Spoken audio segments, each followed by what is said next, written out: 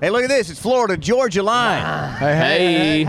So I'm reading the text from 2 days ago, Twitter from 2 days ago. It says, it's 8 in the morning, but anything goes is officially number one. So champagne for breakfast it is, baby. How about that? Did that really happen? Was there really champagne for I had a little breakfast? champagne in the treehouse in the morning, man. I had to. I was so pumped. Me and Tyler both were just blown away.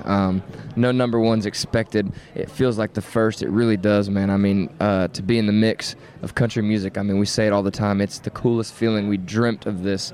And to live it out night after night, day after day, and to hear our songs on country radio. You kidding me? Yeah. I don't think it gets any better, man. It's like winning the lottery. I mean, it's crazy. Now that the album's been out for a while, a lot of singles coming off of it, but what's coming next? Like what's going on in the thought process? Because y'all are in a different place as far as, married and different things compared to some of the other stuff you've written. So where does it go from here? I think it's just deeper. I think it's better. I think it's more spiritual. Whether it's a spiritual song or not, I think our music's just more spiritual. I think you're going to feel this album even more. I think it's the best music we're going to be putting out yet. I really do think it tells the story of who Tyler and I are even more, lets our fans in.